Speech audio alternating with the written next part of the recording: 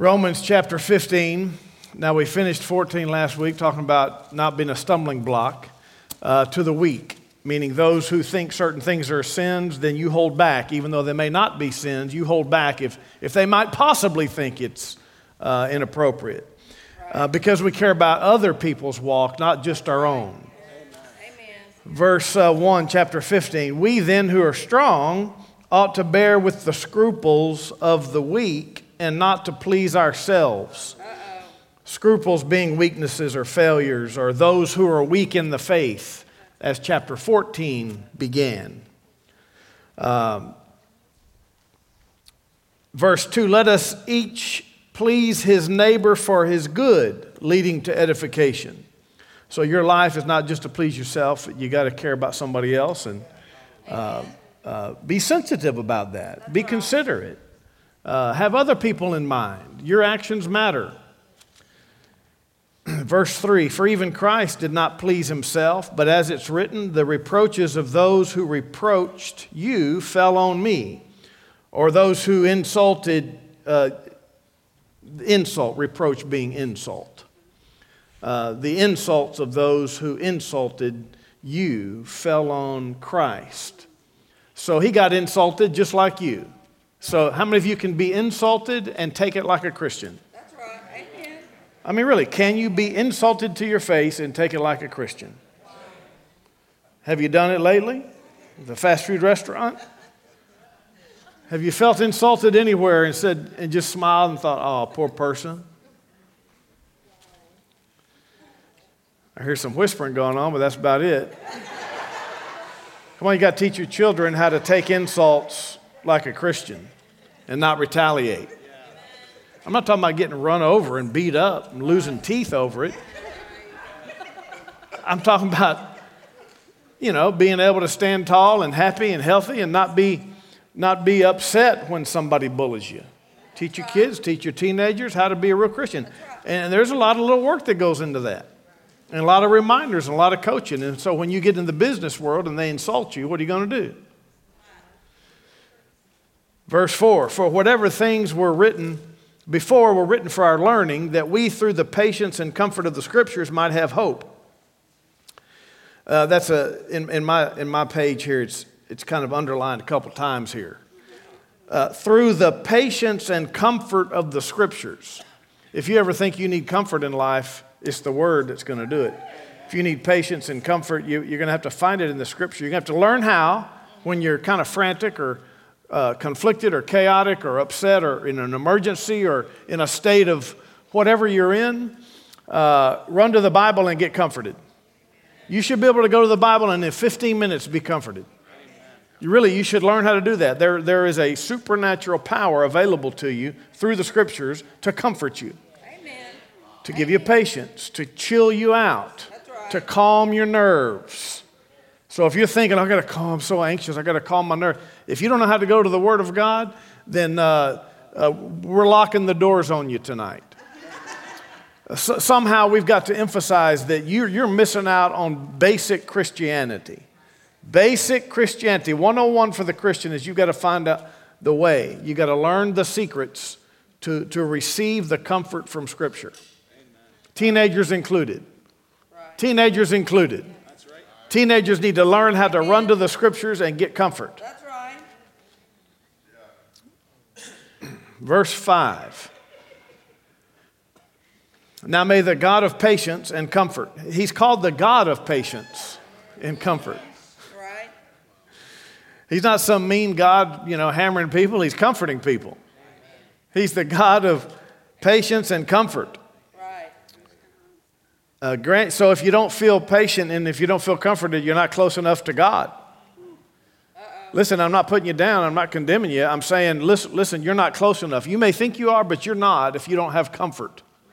So what that means is you got to take about an hour or two and go draw near to Him, and He'll draw near to you, and then all of a sudden you'll feel better. Amen.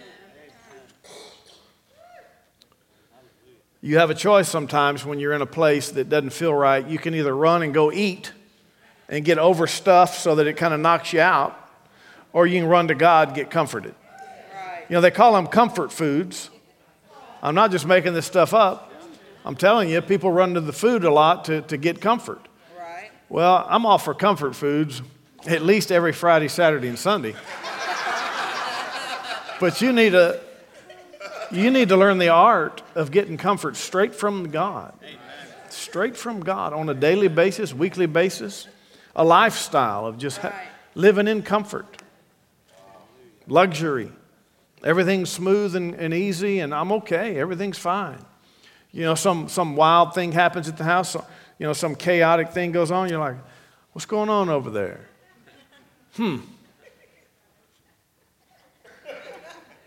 I'm patient. I'm not going to get moved by every little thing that goes on. Right. That's true. Then you pull out your whip. You handle it with calm and collectedness and coolness, and maybe y'all need to watch a John Wayne movie every once in a while. He'll show you how to just be cool. Come on, pilgrim, just be cool. He'll show you how to walk. You can even learn to walk watching John Wayne. Verse 6, let me read verse 5. God of patience and comfort grant you to be like-minded toward one another. Grant you to be like-minded toward one another. Here he is, he's saying that I hope God will grant you to be like-minded. To grant you to be like-minded toward one another, according to Christ Jesus. You need to start thinking the same way toward each other. Around here, this is what we think church includes. And you know, there's a lot of styles of different churches, but I think real ecclesia, real church life includes you and I being instructed, commanded, reminded, admonished, rebuked, corrected, practiced in having like-mindedness. So everybody comes from a different place, different neighborhood, different history, different past, different everything. And as a Christian, you got to learn to think like Christ. And that means think the same. So unity is very important to us. So you need to be doing your part to think the same as other Christians would. That you may with one mind and one mouth glorify the God and Father of our Lord Jesus Christ. Hallelujah. People think worship is a totally individualistic experience, and it's not. Well, I just do it my own way. No, one mind, one mouth glorify God.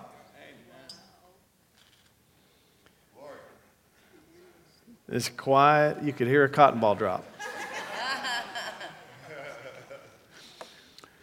Therefore, receive one another, just as Christ also received us to the glory of God. Now, I say that Jesus Christ has become a servant to the circumcision for the truth of God, to confirm the promises made to the fathers. Here he says a servant to the circumcision being the Jewish people. That's what they were called, the circumcision. So he was a servant to the Jewish people for the truth of God, to prove out all the promises. He came to fulfill that law for them, and that the Gentiles might glorify God for his mercy. So the door of this gospel opened up to the Gentiles. Now we get to glorify God too for his mercy upon us who didn't even know God, didn't even care about God, had no clue, no heritage of anything with God. As it is written, for this reason I will confess to you among the Gentiles and sing to your name. And again he says, rejoice, Gentiles, with his people. O Gentiles, with his people. And again, praise the Lord, all you Gentiles, non-Jews, and laud him, all you people. And again, Isaiah says there will be a root of Jesse, and he who shall rise to reign over the Gentiles. In him the Gentiles shall hope. Another word for Gentile is heathen. It's the non-covenant people, which now we have covenant through Christ. Verse 13, now may the God of hope fill you with all joy and peace in believing, that you may abound in hope by the power of the Holy Spirit. Glory. Praise the Lord. Let me read it one more time. Now may the God of hope, so he's also called the God of hope. He's the God of patience. You know, he's the God of truth. He's the God of a lot of things. I mean, he's the God of all. But characteristically, it helps us recognize, wow, this is like really important to him because it's his character. He's the God of hope. You need a big hope in your life. You need a big destiny. You need a big desire. You need a real substantial request and desire and desired end, expected end from God. You need to decide some real holy spiritual things that you expect, and even some natural things maybe that you want to get God involved in and ask him to bring to. You need some real hope here, and it begins with your eternal hope. Like, don't just put off heaven because it's far from here or long from here in the timeline. Go ahead and establish that as this is a big deal. Like, this is the main thing I need to want. Eternity with God is the main thing that you should want. Everybody wants a new toy next week, but the main thing you need and want is eternal life with God. Cherish it, desire it, get saved and cling to it. Hold fast to the profession of your faith without wavering. Now may the God of hope fill you with all joy and peace. How many of you would like to have some joy and peace in your life? People pray for me to have some peace. I need some joy. I'm depressed. I'm not happy. Please fix. Please help. Yes, God will do all that. He'll help. He'll fix. He'll deliver. He'll restore. He'll heal. And that's part of this walk. But notice this, he will fill you with all joy and peace. Okay, so you need to be, if you're full of joy and someone touches you, what's going to come out? If you're filled with peace and something attacks you, what's going to come out? Peace. No problem. No problem. If you're full of peace and joy, something's different about you. You smile a little bit more. You laugh a little quicker. Things roll off your back a lot easier. If you're full of joy, man, you don't get all strung out over little things. Amen. Every little insignificant thing that doesn't go right during the day doesn't cause you to get all stern and upset. Glory to God. Somehow that'll get fixed. Praise the Lord. We'll get that. No problem. I can just overlook a lot of, I'm full of joy. Nothing's going to take my joy, not even for 60 seconds. May he fill you with all joy and peace. So that's a great, great hope, right? That's a great thing to have and desire. But notice how it happens. He'll fill you with all joy and peace in believing. So this is not something that you accidentally get. It's not something that you just kind of run into. No, you have to believe. You'll have joy and peace in believing. And it begins with eternal life. If you can believe that very strongly, of your salvation, of who you are in Christ, of righteousness by faith alone, of acceptance with God, being a child of God, being a holy one, being called for his purpose. If you'll learn how to believe that, believe it with all your heart, Amen. Man, that'll give you some joy. In the middle of the world, in the middle of life, you need some joy and peace. You can only get joy and peace in believing. And you can also take this principle and apply it into all sorts of things in your daily endeavor, your life endeavor, which would be striving for what? To be successful at work. You're going to have to believe God's involved in that in order to have some joy and peace. For health, you're going to have to believe some healing scripture, some truth about God. Believe the power of God, or you won't have joy and peace. And so if you don't have joy and peace, that's evidence for yourself that you really don't believe. If it comes to healing or deliverance for yourself or your family, if you don't have joy and peace, you haven't believed yet. Oh no, I'm believing God. I'm believing. No, if you were believing, you have joy and peace, and it would supplant, it would uproot, it would eliminate the dread and the lack of joy and the friction and the little uncertainty and that dread. So it's evidence for you. Amen. It's not to condemn you. It's not to say, see, you'll never get there. No, it's to show you, do I have Real faith or not? Am I really believing or not? Because if I'm really believing, man, I'm looking like it. Come on. That's right. Well, I don't feel like going to church. Things are going kind of wrong, and I'm just trusting God. No, you're not. No, you're not believing God at all. Because if you were believing God, you'd hop up and run to church, all excited and happy and joyful and full of peace. See the difference? See, so real faith people do it differently. They do it scripturally. Right. So you need to take a scripture like this and says, He will fill me with joy and peace if I can believe.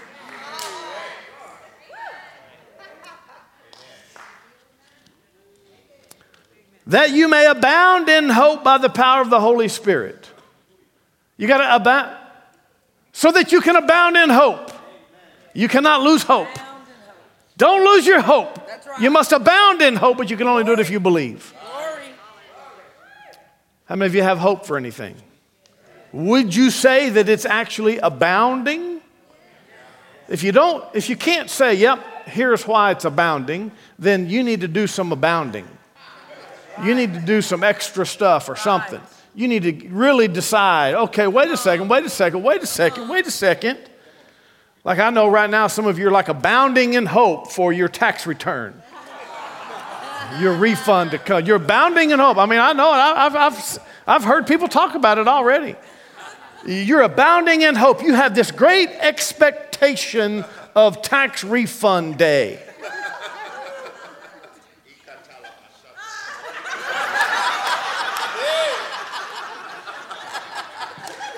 Okay? Now listen. I want you to understand this and compare this. The excitement, the anticipation, the planning, the confidence, this is going to be a wonderful day.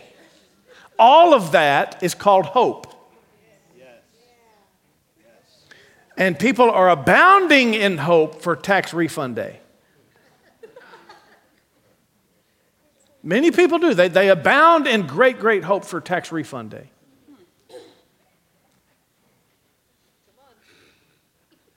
And you're absolutely confident. I mean, you're abounding in hope because you know that they're going to pay you. They're not really paying you. They're giving it back to you. They've used it all year. They've used it all year. It made money off you. But anyway, they're going to give it back. And that's very exciting. They're going to give me my money back. That's called hope. You're abounding in hope. You got plans for this. It's a big deal. It's needed for the family. You've got it all allocated, man. You're thinking extra. Okay, do you have that kind of hope for other things you've asked God for? Whether it's a job or extra income or health or deliverance or something for your kid, or do you have that kind of confident, abounding desire and expectancy? God's about to answer me. I cannot wait. It's about to happen. Glory to God. I'm so happy. Because if you don't have something similar, you're not believing God yet. You're not really believing yet. Because when you're believing, you're abounding in hope. Isn't that right?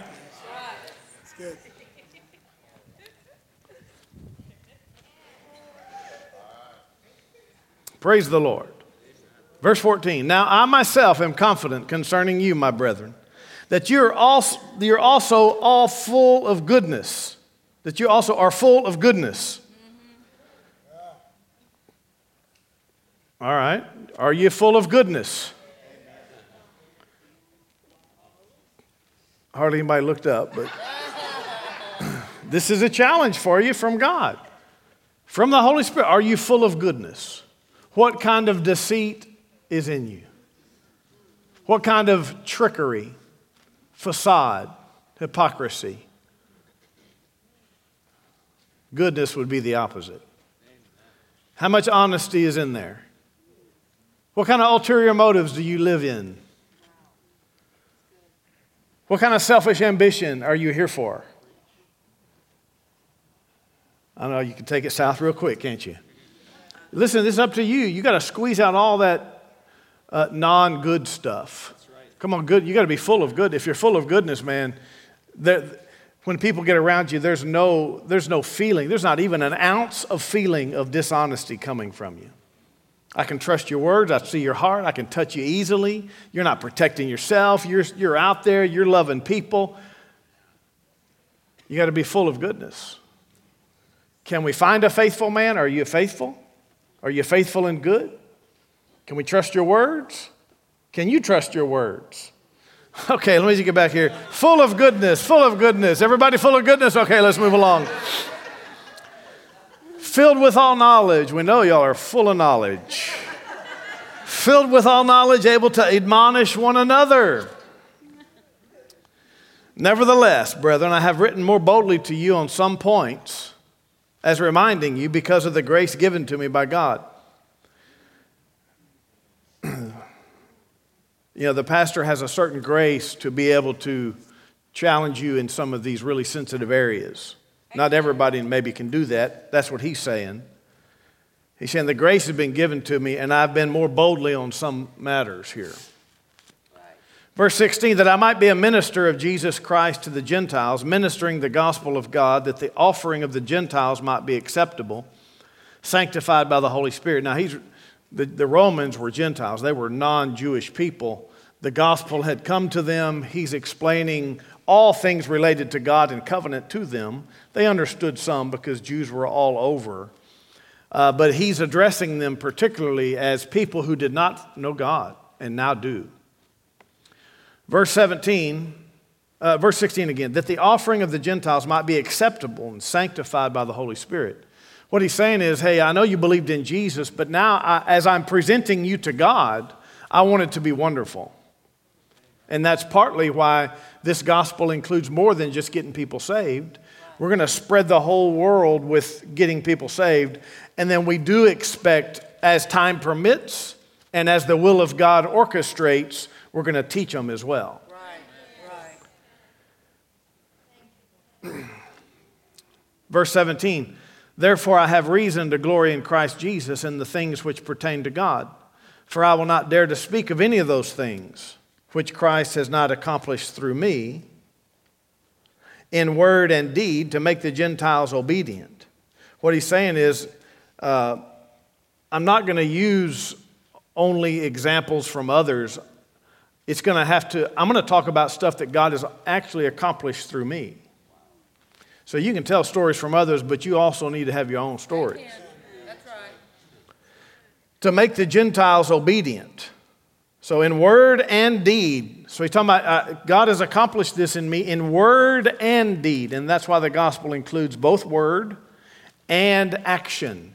Deed, good things, power, the hand of God getting to stretch forth. Word and deed. It's not just a message, it's also proof and evidence of a message. We need witness of the resurrection. How can you have witness of the resurrection? Because none of you were there. The only way to have witness of the resurrection is signs and wonders. Amen.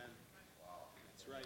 The first being, the new birth, but that's so invisible. The only real witness on the outside of the resurrection, since Jesus is not walking around letting everybody see that he's risen, is signs and wonders through his name. Verse 19, in mighty signs and wonders by the power of the Spirit of God, so that from Jerusalem and round about to Illyricum I have fully preached the gospel of Christ. So let's read verse 18 and 19 again. I'll not dare to speak of any of those things which Christ has not accomplished through me in word and deed to make the Gentiles obedient. Notice that's the goal. The goal is to make believers obedient. Amen. The word helps you become obedient and walk in the will of God. The signs and wonders help you become obedient and walk in the will of God. And that's why we say that you need some monuments of God's power in your life, because they keep you anchored in times of uncertainty. Right. We walk by faith and not by sight, but there are moments in your history you should have, 1, 2, 3, 10, 20, that help you say, you know what? I know for sure God is real. because something happened to me. To make the Gentiles, the heathen, obedient. Verse 19, in mighty signs and wonders, by the power of the Spirit of God, so that from Jerusalem and round about to Illyricum, I fully preached the gospel of Christ. Here's where we get the term full gospel. Fully preached the gospel. You really can't fully preach the gospel without power. That's right. Amen. You really can't fully preach this great gospel of the resurrection of Jesus Christ without signs and wonders, healings, deliverances, some sort of manifestation of the Spirit. And so it does take us committed to that, where we press in at times to make sure, even in a congregation of believers, we see something. Amen. When it comes to unbelievers, you have to even press further to make sure that the gospel is presented with power. T.L. Osborne, who was one of our first great evangelistic missionaries, he was just an evangelist the scriptural way, and he preached to millions, mostly overseas. But he said, if anyone who cannot demonstrate the gospel is not fit to preach it. Amen. That's right. And he began saying that after he, as a non-full gospel type preacher, tried to do mission work and evangelism work without the power. And then he's all discouraged, and God shows him, wait a second, you're going to have to go do this, I'll back you up. Changed everything. Lots of ministers have started off just teaching and preaching and then realized, oh wait, the power of God will help this. That's right. And so we do owe it to the Lord to make sure we preach the full gospel. Amen. They used to call it full gospel denomination or full gospel type ministry. Now we say Spirit-filled.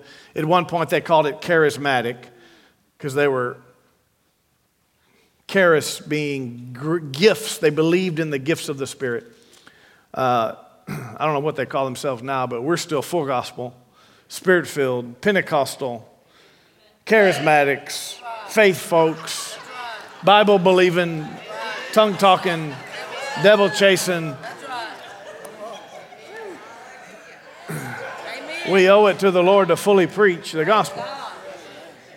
And so I feel like I can't leave stuff out.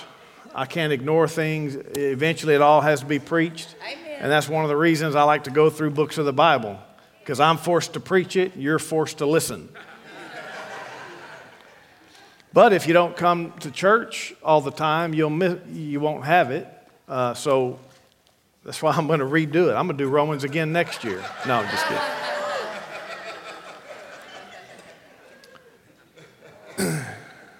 Verse 20. And so I've made it my aim to preach the gospel, not where Christ was named, lest I should build on another man's foundation. Now, of course, it's okay to have traveling preachers who come preach here. He's talking about as an apostle to get this gospel spread fast and far as much as he could before his last day. That's what he's saying. Being careful not to, if it's already got a foundation, let me go to someone who doesn't have one. There's enough that doesn't have them. Verse 20, and so I have made it my aim to preach the gospel, not where Christ was named, lest I should build on another man's foundation. But as it's written, to whom he was not announced, they shall see. To those who have not heard shall understand, meaning they didn't have any prophecies or predictions of a Messiah coming, but he's going to be announced to them anyway. Verse 22, for this reason I've also been much hindered from coming to you. Talking about the devil hindering him. But now no longer having a place in these parts and having a great desire these many years to come to you, whenever I journey to Spain, I'll come to you. For I hope to see you on my journey and be helped on my way there by you, if first I may enjoy your company for a while. But now I'm going to Jerusalem to minister to the saints. Notice that, going to Jerusalem, where all the Jews are, to minister to the saints, the saved Jews. For it pleased those from Macedonia and Achaia to make a certain contribution for the poor among the saints who are in Jerusalem. It pleased them indeed, and they are their debtors. For if the Gentiles, non-Jews, have been partakers of their spiritual things, their duty is to minister to them, the Jews, in material things. Okay, now that's an interesting concept, right? So all these non-Jews in the beginning were getting the gospel from the Jews that came from Jerusalem, who believed in Christ. And it's like, wait a second, they're giving you the gospel. Doesn't it seem fitting to return some material things for someone who gave you something so valuable? Yes. That's what he's saying. Now, some have incorrectly used this passage and said, see, we, the church, should be giving to Israel. Because they gave us Jesus, the Messiah, we should give to Israel. That's not what the scripture said. He said he wanted the collection for the poor saints.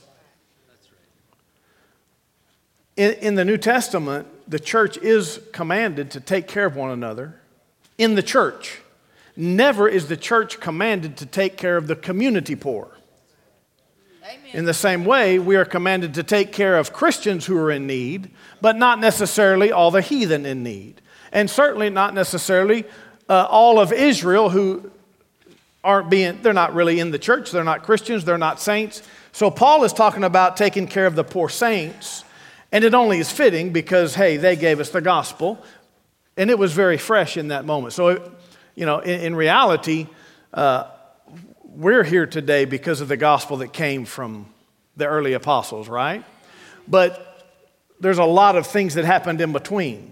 So I think what you see is the principle that whoever did distribute you the gospel, you ought to take care of them. One of the principles I live by is whoever gave me the gospel, the instruction, the advancement, then I owe it to give to them. Yes. And that's why you've heard me say that those who have my first two big ministers that I would call my fathers in the faith, we still to this day support them in the ministry. We still every month send them something every month. Now, it's not more than the tithe. The tithe only and always goes to the local church. Since all of you are giving 10% plus, we're giving 10% plus here. This is our work, so that's what we all owe one another, is to give and support 10% plus here. Then there's some extra here, and then there's some extra for all of your other projects. All of the other support and offerings and distribution to your former fathers in the faith or people out in other ministries and such, but you would never neglect here to give out, just like we would never do that. But I do still owe those people that gave me the gospel. You've heard me say, if it wasn't for Brother Copeland, I wouldn't be here. If it wasn't for Brother Hagin, I would not be here. Oh no, God would have found another way. Oh, then I'd have supported the other way. You got to value the one that gave you the oracles of God. The one that really, you need to value them. Even if it's just a little, just an acknowledgement, just a token. And the reason that I know they're not poor. I know that not everyone you support in ministry has to be poor. So this is talking about poor saints. And he's saying, he's given a principle. They gave us spiritual things. Isn't it fitting to give them back? And then we can go to 1 Corinthians 9. Go there real quick. 1 Corinthians 9. Because this principle is confirmed with 2 or 3 witnesses.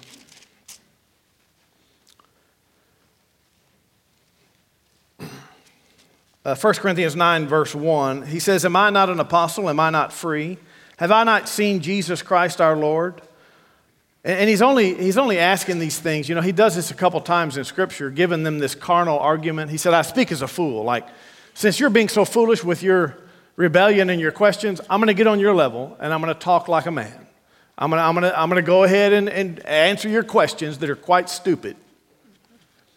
And so here he's saying, am I not an apostle? Am I not free? Have I not seen Jesus Christ? Are you not my work in the Lord? If I'm not an apostle to others, doubtless I am to you, for you are the seal of my apostleship in the Lord. He's saying, listen, hey, we can talk about others. Maybe there's some gray area there, but for you, for sure, I know that I helped found this whole thing in Corinth. Amen. Verse 3, my defense to those who examine me.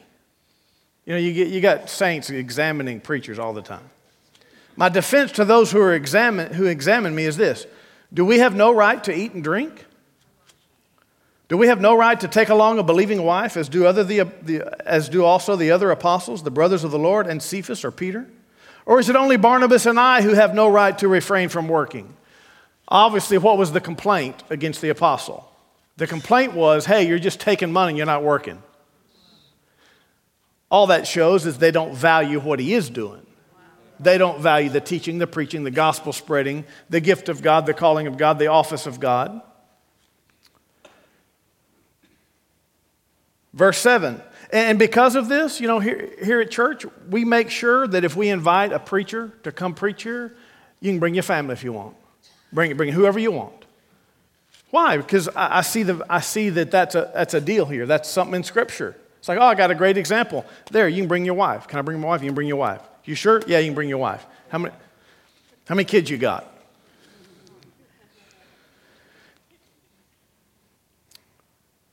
Verse 7, whoever goes to war, notice it says, is it only Barnabas and I who have no right to refrain from working? So preachers, in order to commit fully and not have to have time and effort taken up working a natural job, sometimes they're able to refrain from working. If you have full-time gospel work going on, you shouldn't be able to refrain from working a secular job. Some people say, well, Paul was a tent maker, and so he made tents. Well, here he's talking about refraining from working.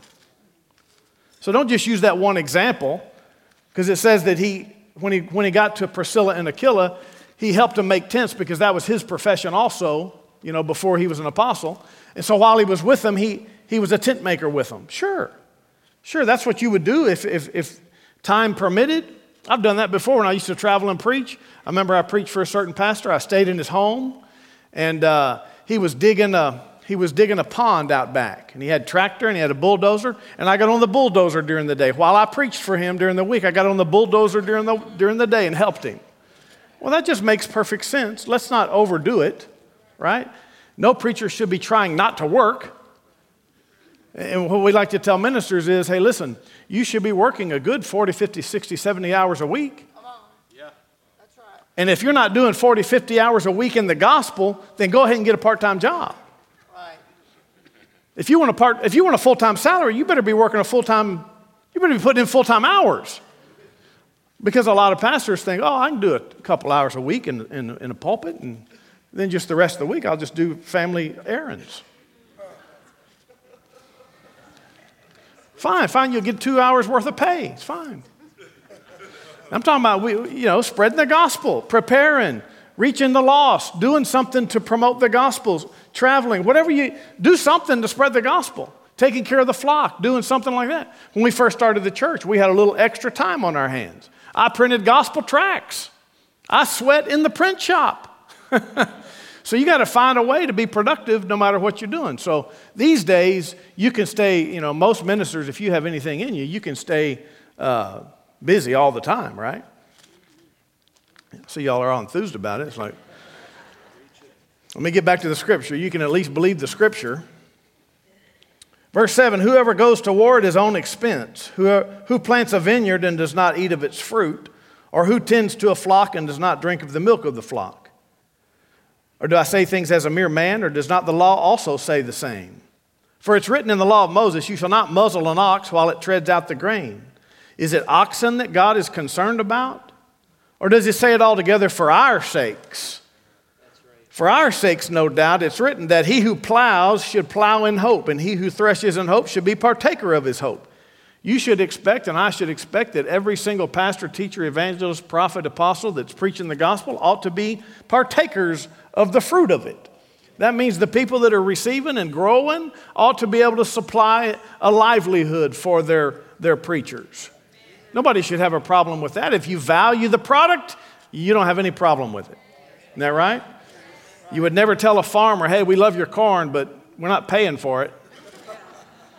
Doesn't make any sense.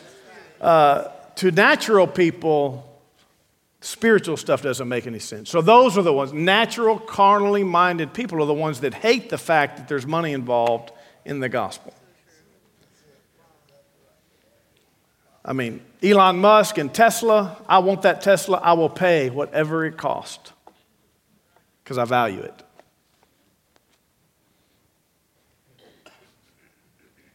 Ford, okay, who's leading Ford these days? Verse 11, if we have sown spiritual things for you, is it a great thing if we reap your material things? That's the end of it here. This is that principle that he also said over in Romans. It's the exchange, material things for spiritual things. Very scriptural. It's part of our doctrine. It's part of the principles of the foundation of Christ. We ought to just be glad about it and at least start valuing the gospel some. And if you haven't yet, I challenge you. The Word challenges you. If you're getting anything spiritual from teachers and the Word, you should be able to supply back. I think these days we've said several times that with everything online and all that you see and have access to so easily, so quickly, without any commitment or accountability, think of how many hours of teaching and preaching that you've heard and gleaned from and gave zero.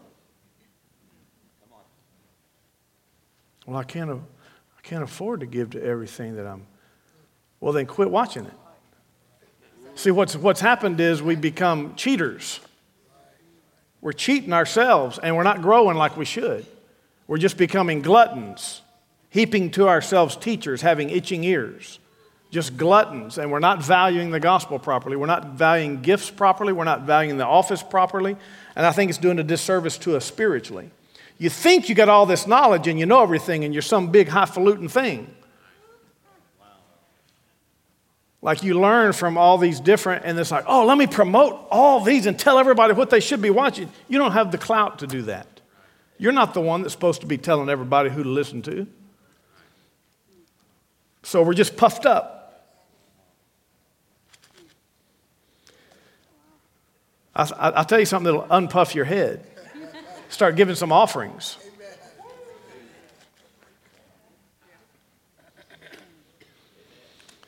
Everybody take a big deep breath and a sigh of relief because it's,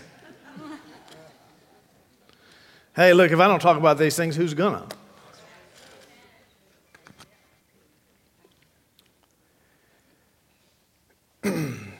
Therefore, verse 28, Romans 15:28. Therefore, when I have performed this and have sealed them to this fruit, I shall go by way of you to Spain. But I know that when I come to you, I'll come in the fullness of the blessing of the gospel of Christ.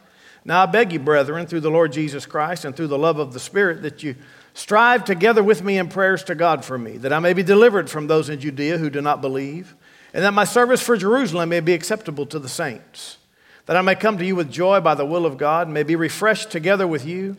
Now may the God of peace be with you all. Amen. Amen. Praise the Lord. Hallelujah. Thank you for joining Pastors Chaz and Joni today from Houston Faith Church. If you're looking for a good home church in Houston, Texas, we'd like to invite you to be our guest anytime. What you'll find is that Houston Faith Church is highly committed to the Word of God, the love of God, and the Spirit-filled life and ministry that Jesus expects. We know that everyone wants to make a difference in this life, and that the Great Commission of the Lord Jesus Christ is the main thing for all of us. You'll find your purpose here and grow strong in faith at Houston Faith Church. Find more faith-building resources on our YouTube channel or subscribe to our free audio podcast. You can also connect with us on Facebook and Instagram. See you soon.